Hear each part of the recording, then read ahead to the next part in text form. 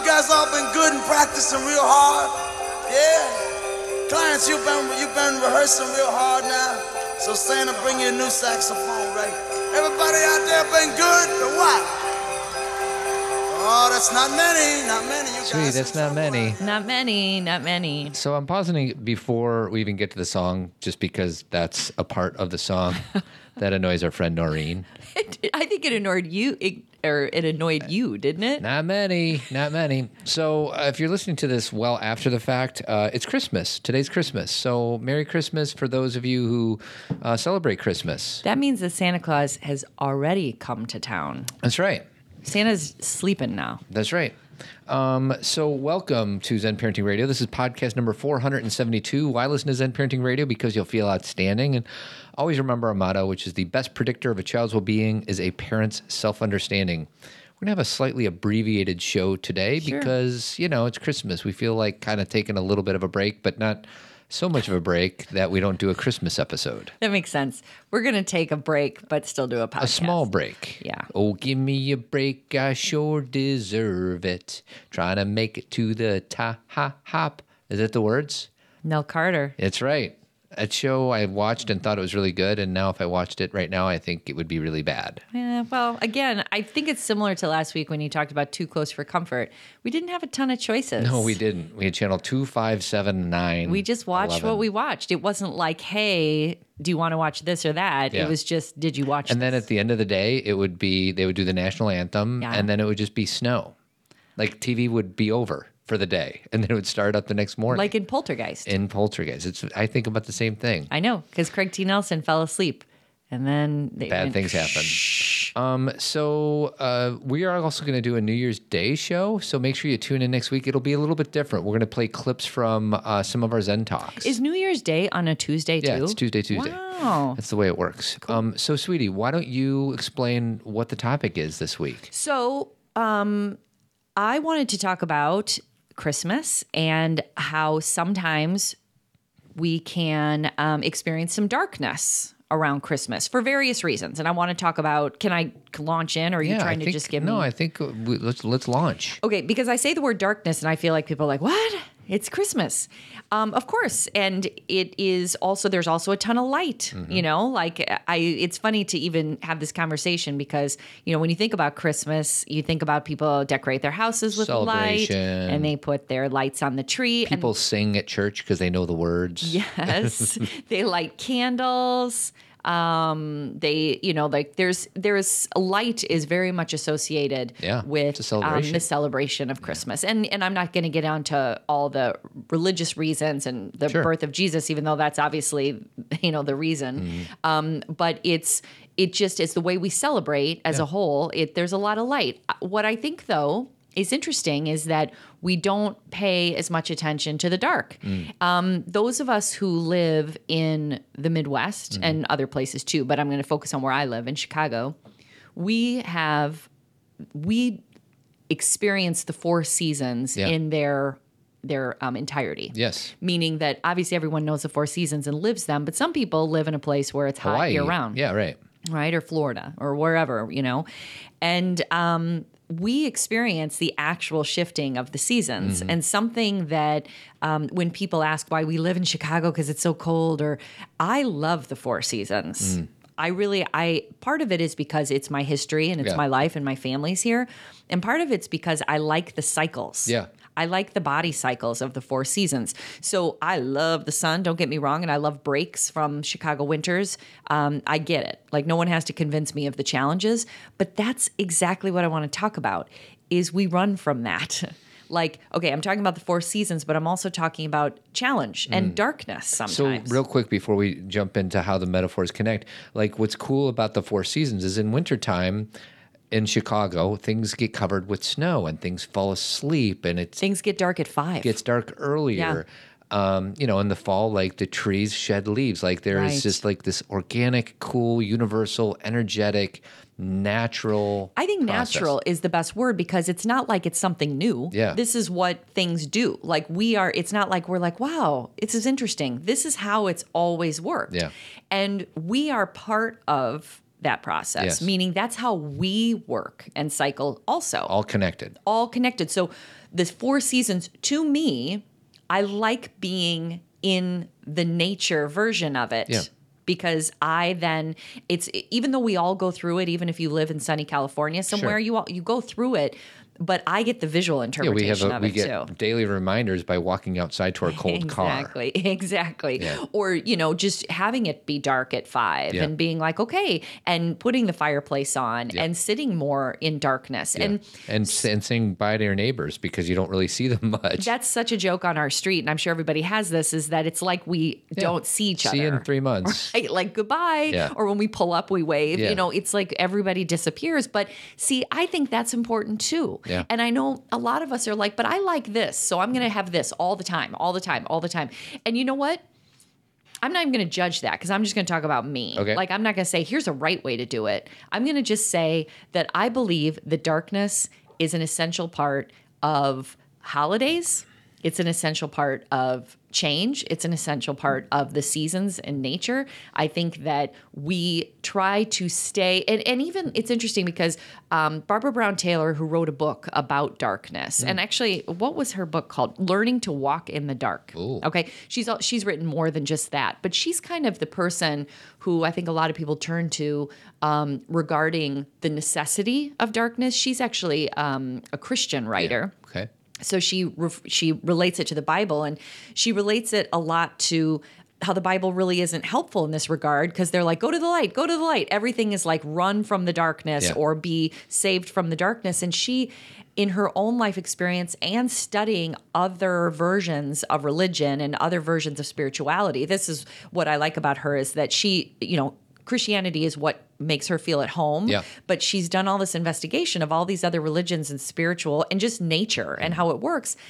And she recognizes that darkness is essential. I mean, from the very, let's just start from the very beginning. We were just talking with our friends, Scott and Lara, about this. Like, we come from darkness. Yeah. When a baby is growing in the womb. It's dark in there. It's dark in there, man. Relatively quiet. You need that darkness to grow. Yeah. And you need that, or when you plant a seed under the ground, that's darkness for that seed. Right. It needs to be under the ground because that's where everything starts to grow, and that's where everything stems from. So we've given darkness a bad rap. We've been like, dark is bad, light is good. And can you define in your example what the darkness, like in your life, is darkness sadness? What is the darkness? Sure. And this is where it gets a little where you've kind of got to hold tight as I talk about this, because it gets a little you got to look at it from all different dimensions. So absolutely sadness, maybe anger, maybe depression, be a dark night of the soul. Like, there's a downward feel with dark, low. Yet what happens in that low energy state? Like, for, you and I talk about depression a lot, and a lot of people either chronically suffer from depression or have had a depression in their lives or a depressive experience, right? What depression is really doing in your body is whatever's going on, whatever you're doing, whatever your thoughts have been, whatever pattern you're running, if it be like you're, working too hard or running too hard or, focusing on the things that don't align with who you really are. Depression says stop. Yeah. And what it does is it slows down your entire system. You can view it as a gift. Correct. Which is really hard to hear. It is. Personally, having gone through some depressions, that's not something that helps in the moment. Yes. FYI, for everybody, so that's not going to help a depressed person jump out of it, okay? But in hindsight, the way that if we know that ahead of time, that when our body is shutting down, it's saying stop it, whatever that stop it means. But that feeling is uncomfortable. Oh, it's horrible. It can be hopeless. It can feel sad, alone, lonely, and that is why darkness can get a bad rap. But the big but is this is where you have to stay with me. What does that do when you're depressed? If you get the support that you need and you start to learn new things, you almost die to yourself. And I don't mean you die literally. I don't mean you have a physical death. But a lot of things you strip them away. It's like when you get to that dark place, it's like being born anew, like where you say, wait a second, this thing that used to matter to me doesn't matter to me. Or maybe a relationship ended and that's why you're feeling depressed. This relationship is gone. I'm no longer a person in a relationship. This job that I lost, I'm no longer in this. And there is a kind of cocooning that you need to do to break out and find a new way. Like the darkness is essential to become who you're supposed to be next. Like one of my, one experience that I think can be really not great for us is what I have come to know as spiritual bypassing. Right. Which is where we have a negative experience and we decide to stay in the light about it, right, to not cocoon about it, to not deeply feel about it, or to maybe have a really good cry or a really good month of having heaviness. And instead, we just try and jump over it. We try and be like, you know what? Skip it. Yes, this has happened to me, but I'm going to look at this from the bright side. And I'm just going to jump right over it. Now, for those of you, when it's small things, I think that's great. You know, like if it's like, oh, you know, I got a fender bender. You know what? I'm going to get over that. I'm going to choose not to. Yeah. To go into the deep, dark place about this. Like there is a spectrum here. Yes, right. But when something has really changed, and for me, a couple of the depressions that I went through, I couldn't explain them. Like it wasn't like I had gone through a divorce or I had gone through, you know, something specific. I couldn't quite recognize why now. Like why this? Like I couldn't find an environmental factor. But the truth was, I think it was an accumulation where my body finally said, stop. Yeah. Well, and we just had a men's group about this, and one of the guy did a pretty significant share, and I think the word he used was envelops. Yes. Like the sadness, the depression, just you. It's not something that's in your brain. It takes over. It's all encompassing. Yes.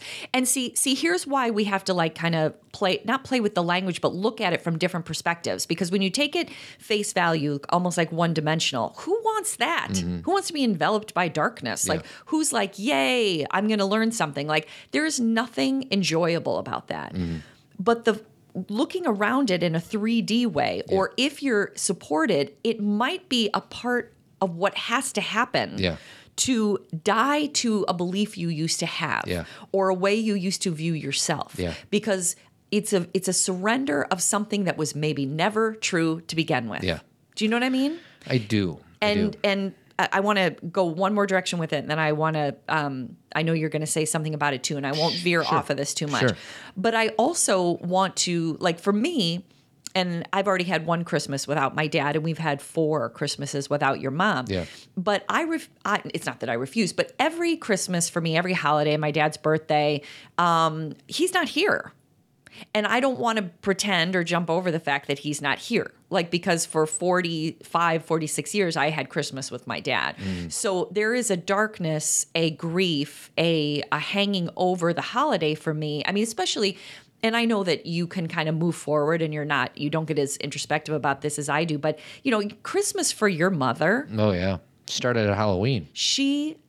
Not only did she decorate her house like it was so gorgeous and she took months doing it. Sharon, my mother-in-law, was one of those people who if someone didn't have somewhere to go on Christmas, she would say, come to my house. Yeah. There'd be random people show up. I said, who's this? Oh, well, they didn't have anywhere. They're the neighbor. Oh, the neighbor's son. Yeah. Are they with the neighbors? No, just the son. Yeah. Like she was a light in people's dark. Mm-hmm. You know, she wouldn't allow people. Do you want to know why, Todd? Because your mom had a lot of darkness in her life before. Yeah. And she knew what that was like. So that darkness. Well, she transformed that darkness into light. And she couldn't have understood the pain of the neighbor's kid if she hadn't had that experience that he did. It broke her open to see people differently. This is why darkness is sometimes what makes us light. Yes. Yeah. And so even though for those of you who are listening to this right now who are feeling in a chronic depression or are feeling horrible or like enveloped, I know this may not, I don't in any way, I'm not saying to you, enjoy it or you'll appreciate it.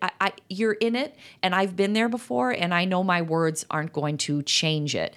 What I will say to you is that in the midst of that depression, if you can do something you haven't done before, maybe like reach out to somebody and tell them what you're feeling, like at your men's group, maybe decide to go to a class that feels too like a yoga class, or to meditate, or to pray, or to journal, or to do something that you're like, I don't think it'll help, but to try it, or to get therapeutic intervention, meaning find a therapist. Yeah. And maybe you're like, well, I'm doing that, it's not working. Well, just keep doing it. Keep the darkness. It doesn't always end when we want it to. Yeah. But meaning, like we don't get to say, okay, today I'm done with this. You want to make God laugh? Tell him your plans. Tell him your plan.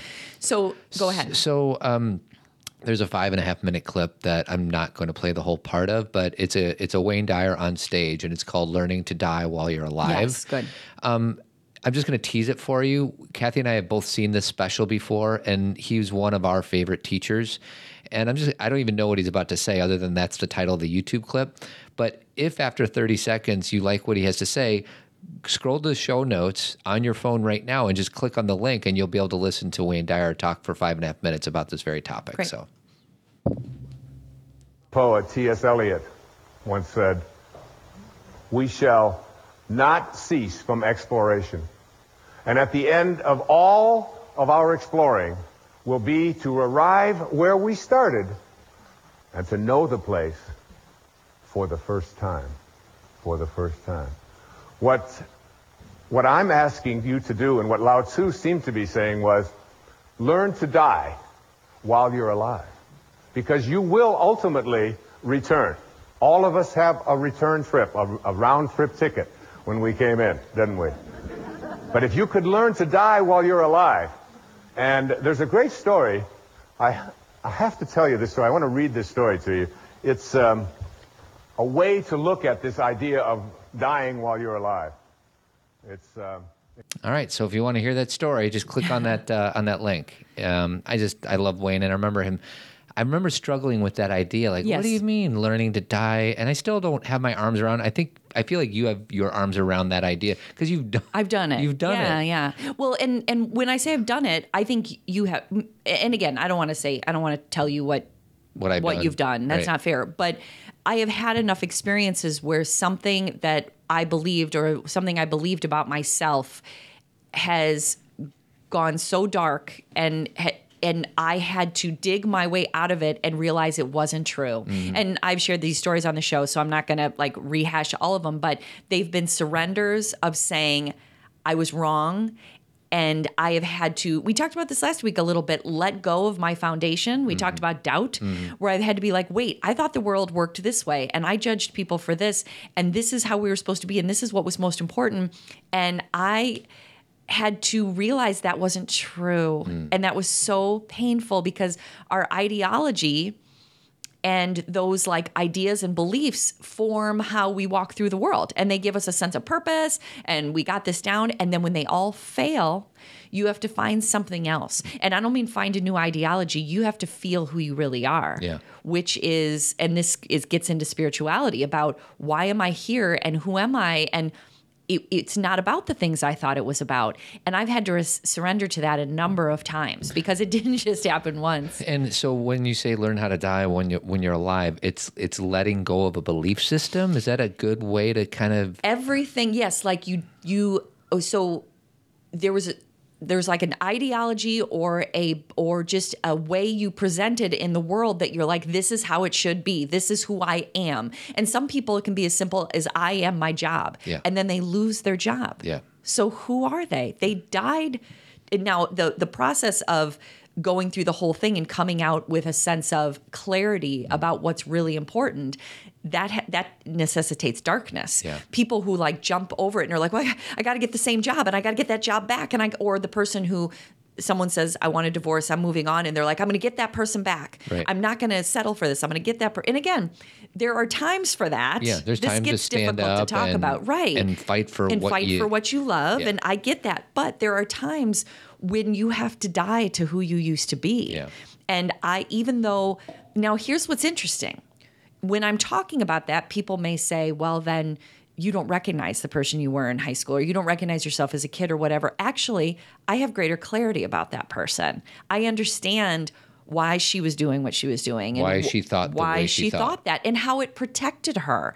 Like, Todd, a lot of things that you do or choices that you have made, they protected you when you were a kid. Yeah. And so this is what's come so clear after a dark night of the soul or a surrendering, is that you have more compassion for yourself. You don't die and say, oh my God, that person was horrible. You're like, oh, I understand why that, like for those of you who have dealt with addiction and are in recovery, you look at your past self and go, wow, I understand why she or he was in so much pain and why I did what I did. Well, and my example of that was when my parents fought, it was really upsetting. So I did what I had to do to protect myself, which meant emotionally shutting down. So I'm still trying to peel that onion, and I'm doing a better job of it now, and I'm going to bless myself for that. But my adult brain thinks that works now because it worked then. Correct. But my awareness, my light, knows that doesn't work anymore. Yeah. What I need to do is become vulnerable and let myself open up emotionally so I can connect with the people that I love. You've been slowly over time dying to an old self. Yeah. And I'm always waiting for this cathartic Goodwill Hunting moment that simply, at least up to this point, doesn't happen. But and the changes are so slow, I don't recognize them. Like, I don't remember what I was like in college, but I think it was kind of a nutty. I was bouncing off the walls. You know this. I was really super silly, I think. You used humor for everything. Yeah, and I honestly don't remember who I was.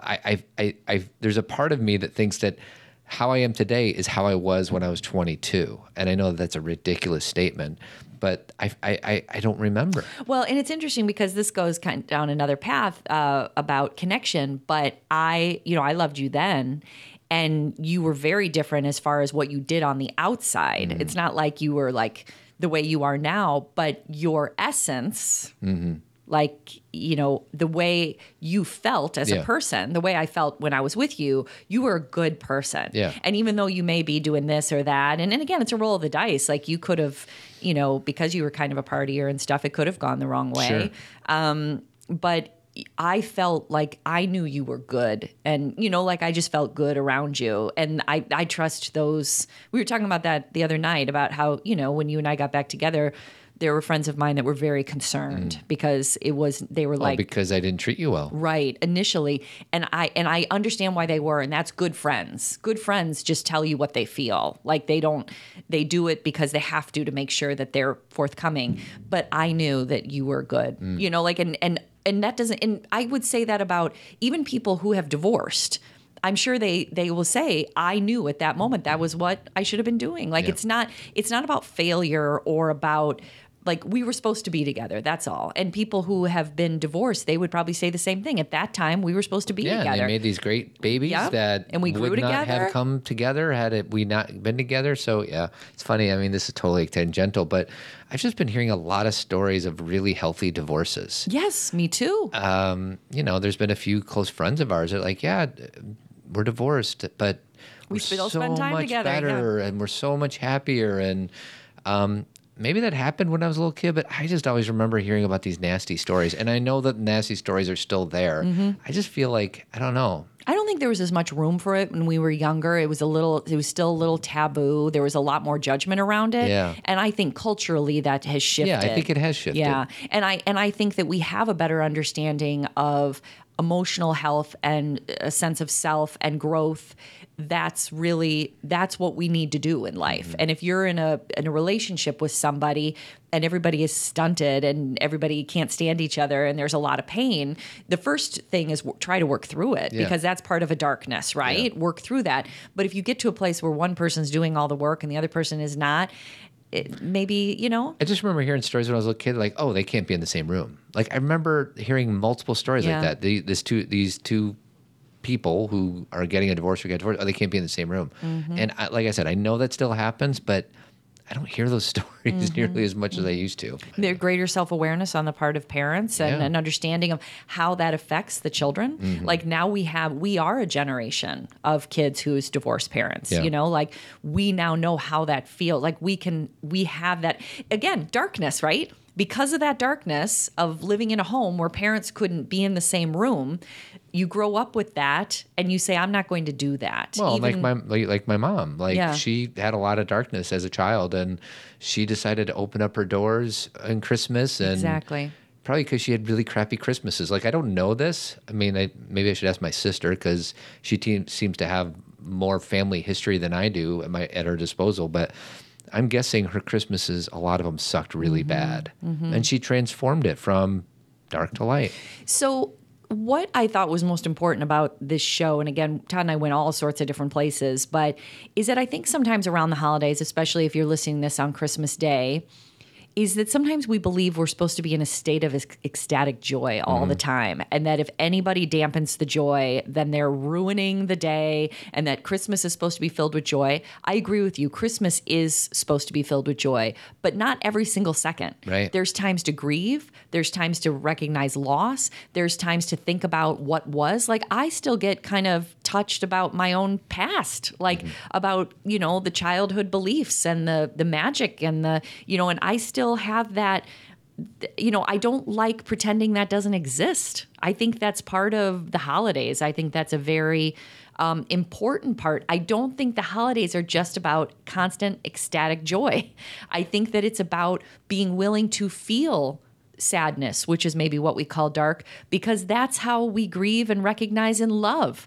And that fine line between grief and love and sadness and joy. Like, we've told stories on this show before, and I hear these stories from people all the time, where being in a hospital room with someone you love while they're dying is one of the most grief-filled, sad, and joyful experiences. Yeah. Because there's nowhere else you're supposed to be. Right. You are supposed to be with that person, and as horrible as it is, and it's not something you're like, I want to do that again. Yeah. It's not, you wouldn't choose it, but it brings this sense of alignment and awareness, and I'm missing a word, like where this is, give me another word about this, is exactly where you're supposed to be. Like, there's nowhere else you're supposed to be. Yeah, you said the ones I would say. It fits. You're not supposed to be anywhere else. You're in alignment. There's a perfection about it. It's purpose-driven. Purpose-driven. And and you're not thinking about what's for dinner tonight. You are present. You're present. You're present. Thank you. That's probably the best way to say it. So these things overlap. And I think sometimes, think about the yin and the yang, Todd, which is our logo for Zen parenting. Half is dark, half is light, but within the light part, there's a teeny bit of dark, and within the dark part, there's a teeny bit of light. Yeah, I was just listening to a podcast, and they talked exactly about the yin-yang symbol, and I never thought about it. Yeah. And there is, just in that one symbol alone, it's everything. Is years, generations of wisdom in that little symbol. Yes. It's wonderful. Half and half, and that they're dancing together. It's not literal down the center. They overlap each other because they move into each other and they flow into each other, and one is the other. And that's masculine, feminine. It's sun, moon. It's light, dark. And that's the thing is, does everyone think the moon is scary? Because I don't. Like, that's darkness. That is, I guess that's the sliver of light within the darkness. Yeah. But it's like being out in the stars. And, Barbara Brown Taylor, who I started talking about, her book Around Darkness, Learning to Walk in the Dark, she actually moved out of the city and moved into the country because she needed more darkness in her life. Her biorhythms weren't working in the city, because in the city we can have light all day long. Yeah. You live in the grocery store, fluorescent lights, 24 hours, 7 days a week. And it's funny, Rob Bell was talking on his podcast about that with, I can't remember who he was interviewing, but this week they were talking about darkness too. And he told his story, that the same one he told at our conference, about how he went into that CVS, and he's like, it was just so harsh on every sense of my body. Yeah. All the lights. An energetic level. Like, it's 11 o'clock at night and you go in there and it's just lit up like Vegas. And it's wrong. Yeah. Do you know what I mean? Your body knows it's wrong. Yeah. And so, like, Barbara... Well, and you go back in time when we didn't have electricity, where we were forced to embrace the darkness. Exactly. Little House on the Prairie. Yeah, you had to shut down. And it's funny, our biorhythms are exactly in alignment with that. Exactly. But now we can go to CVS. We just joined a health club. It's 24 hours a day. I can go swimming at 3 a.m. I know. That's not right. And we call it, the word I would use is convenience. And there are times that you're so thankful, like a kid who has strep in the middle of the night. I'm so thankful for a 24-hour pharmacy.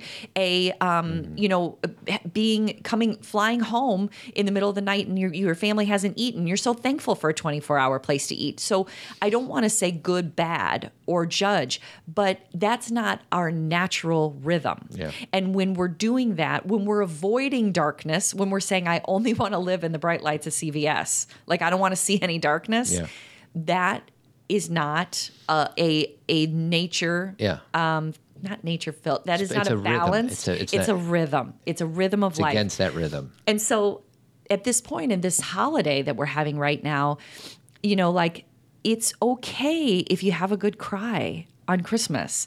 It's okay if you go sit outside and look at the stars and say, there's so much light, but there's people I miss that are no longer here. I'm frightened about this, that, or the other. Things are uncertain. You can feel that. Like we have the capacity to manage both. So, and just to bring it back or bring it to parenting for just a moment, when you ask a parent, like, what do you want for your kids? You just want them to be happy. That's the light. Right. And what I've been saying to parents, and this probably came from you at some point, we want them to be whole human beings. Whole, yeah. And whole means light and dark. Yes. Happy and sad. Yes. Hopefully there's a little more light than the dark, but what we do is we shun the dark. Exactly. So I want a life where maybe, I'm just making this up, 90% of it's light. Right. But 99.9% that's unrealistic. It is. And when you shun the light, it creates more shadow. And it's like not a natural balance. Like, how do we become, I'm putting in air quotes, happy? Sometimes happy comes from okay, the perfect example that I can use, because your sister and I were just talking about this. When I have a migraine and I go dark for a day, when I am fine the next day, my migraine is gone, I'm in ecstatic joy. You want to know why? I can see. I can stand up. I can take a shower without sitting on the ground. I am in ecstatic joy. And if you're like, oh, sorry, you can't drive the car, or, someone canceled on you or whatever, I'd be like, that's okay, because I can stand up. The only reason I can feel that joy is because the darkness I felt the day before. So when we talk about happy doesn't live in a vacuum. The only reason we know happy is because we know sad. So it's a constant, it's the yin and the yang. It's like a wheel, like where one flows into the next. And the reason I'm saying this is not to say go get sad more often. I'm saying if you get sad, it's okay. Yeah. You're not doing it wrong. Like if you get sad on Christmas, or you're missing a family member, or you're nervous, or it's your first divorce without, you don't have your kids maybe this day, and you're like, this is sad and it shouldn't be. No, it can be. Well, it's funny. And it's okay. Because we just did that screening of I Am Evidence. Yeah. And I don't cry that often. If you listen to this podcast, it's few and far between. But something about that struck me as really sad. And it's so funny. It's been so long since I cried, and I cried while talking to a group in that room. And oh yes, you did. I was so, it was such an interesting experience for me, because I live inside my brain in not the best way. And when I started crying, I realized it was not coming from my brain. Yeah, it was coming from my body.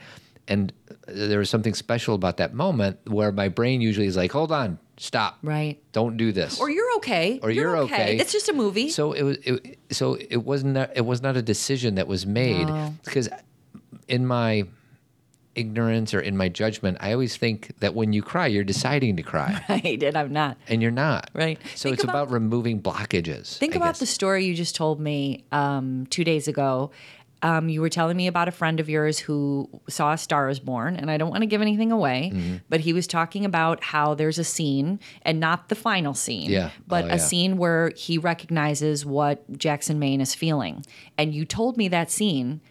You said there's this scene, and my body, I completely started to break down. Yeah. not because I thought about the movie, but because I know that feeling. Yeah. And I wasn't like, I was able to my body cried. Do you know what I mean? Do you remember that? Because I was surprised I started crying. And I didn't want to be like, oh, sorry, I'm crying. But that did not come from my head. Yeah. Like when you said that. Pretty emotional scene. It is. And it went over my head. Right, because it's not the scene. Those of you who have seen it, we're not going to ruin anything. We're not talking about that scene. It's not the scene you're thinking about. We're talking about the scene right before that scene. Right. And a lot of people are like, what are you guys talking about? But for those of you who know what we're talking about, it's going to be impactful. So anyways. And that's the same thing. Like your body cried, my body cried. And then I kind of pulled it together. But it's like, can we let our body do that? Because our body is feeling something. A couple weeks ago when we did a show about the song The Joke by Brandy Carlisle, you said the exact same thing. You said, I didn't understand the song yet. I didn't. My body knew before my brain did. Your body knew your brain. And that's happening always. Body intelligence. Exactly. And so, again, what we were talking about with depression, that's your body saying, your brain's not saying, hey, do this or do that. Your body's saying, I'm shutting you down. Yeah. I'm putting you on low power mode. I'm in charge. Yes, I am low battery mode because you need to either get some sleep or to get some help or to tell someone how you feel or to admit to what you did or, you know what I mean? Yeah. Like it's telling you, I'm helping you. Yeah.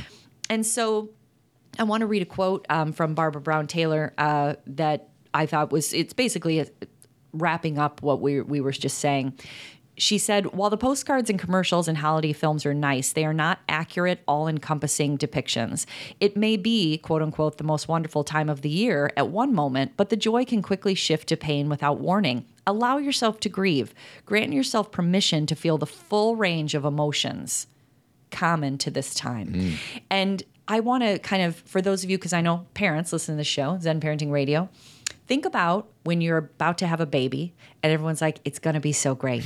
And it's going to be so great. And aren't you just so excited? And then you have that baby and everyone's like, aren't you so happy? And every card is like, it's the most beautiful thing. And now you have the beauty in your life and you are miserable.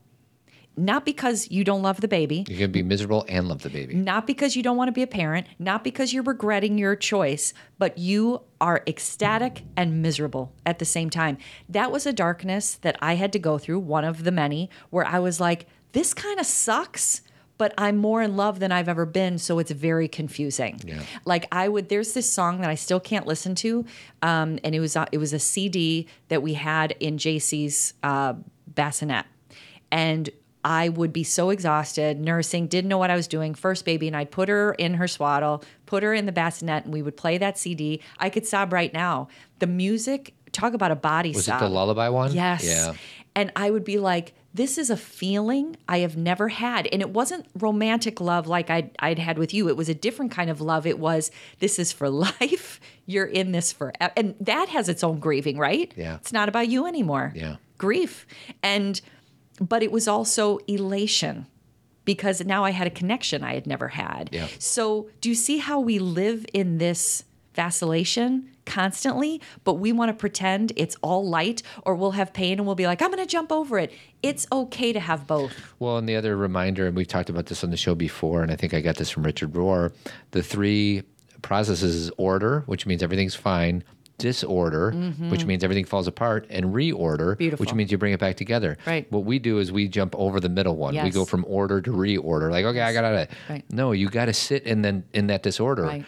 Maybe it's for a minute. Maybe it's for a day. Maybe it's for a week. Maybe it's for a month. Maybe it's for a month. Yeah. But we can't jump over it. Right. Now, but we can move through it, meaning that when I have been, I've maybe shared this before, but when I have had depressions or like a dying to myself, one thing that really helped me was, ironically, Matthew McConaughey saying, just keep living. All right, just all right. Keep getting up, Cathy. Keep living. And I was still in pain.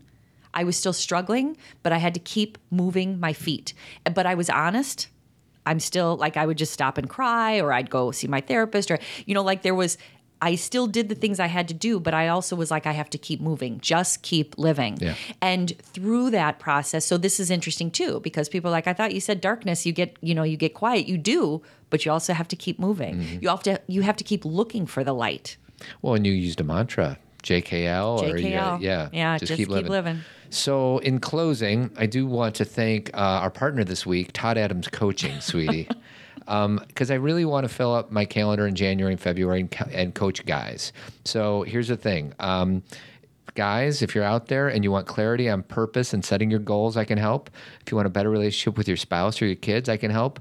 And if you just want someone to talk to who understands. Accountability and support, I can help. Yeah. First session's free. Go to toddadamscoaching.com. I want to begin the new year with some wonderful connections with other guys working through their stuff. I'm here for you. And listen to next week's podcast. It's going to be a special one. It's going to be a deeper dive on Team Zen. And can I do one more quote as we're closing? Sure, go ahead. And this is kind of for those of you who maybe... And I'm going to play a Christmas song at low while you're saying your quote. Go ahead. So for those of you, first of all, Merry Christmas to everybody. And there is so much light. And I know sometimes we struggle with things going on in the world and, what we see and the heaviness and at the same time, within the darkness, there is light. And within the darkness, there is learning. For those of you who are, having this Christmas without someone you love, whoever it may be, Anne Lamott wrote something that I thought was really helpful, and I just love her language. She says, "You will lose someone you can't live without. They live forever in your broken heart that doesn't seal back up. And you come through. It's like having a broken leg that never heals perfectly. That still hurts when the weather gets cold, but you learn to dance with the limp." So they're forever with you.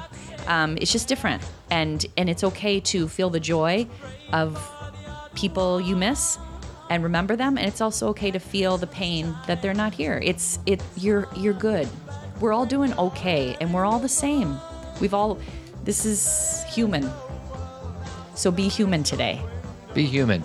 Merry Christmas.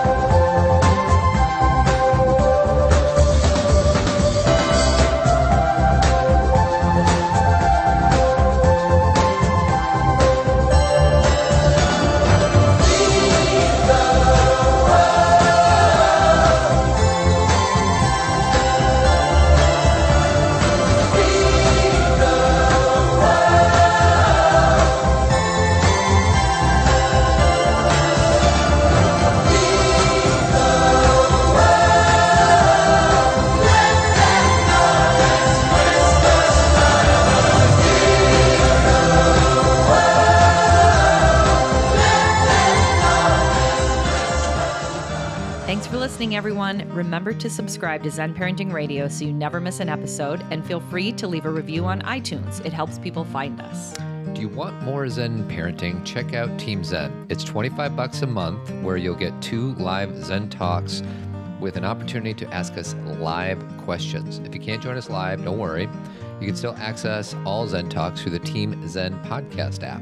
You'll have access to all previous Zen Talks, connect with like-minded people through our private Facebook page, and get discounts on everything that we offer. Get your tickets for our annual Zen Parenting Conference on March 8th and 9th, 2019. Sweet. Get your brave on with Glennon Doyle, Abby Wambach, Julie Lithcott-Hames, and Devorah Heitner, and enjoy a weekend in a warm and friendly environment of like-minded people. Tickets are available at zenparentingradio.com. Sweetie, it's going to be off the hook. I know. Interested in inviting us to speak at your conference or organization? Go to zenparentingradio.com and submit a speaker request. While you're there, check out our upcoming events, or you can purchase one of my 3 books. They're not your $3. Well, your $3. Thank you.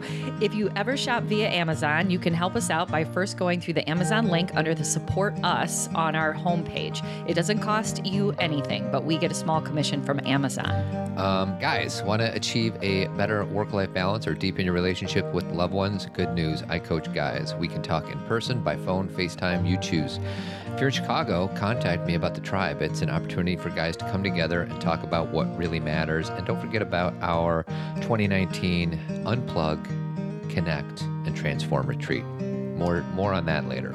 Special thanks to our founding partner, Jeremy Kraft from Avid Painting and Remodeling. Thanks for your love and support, Jeremy. Sweetie, he's a bald-headed beauty. I know this. All right, everybody, keep trucking. See you next week. Adios.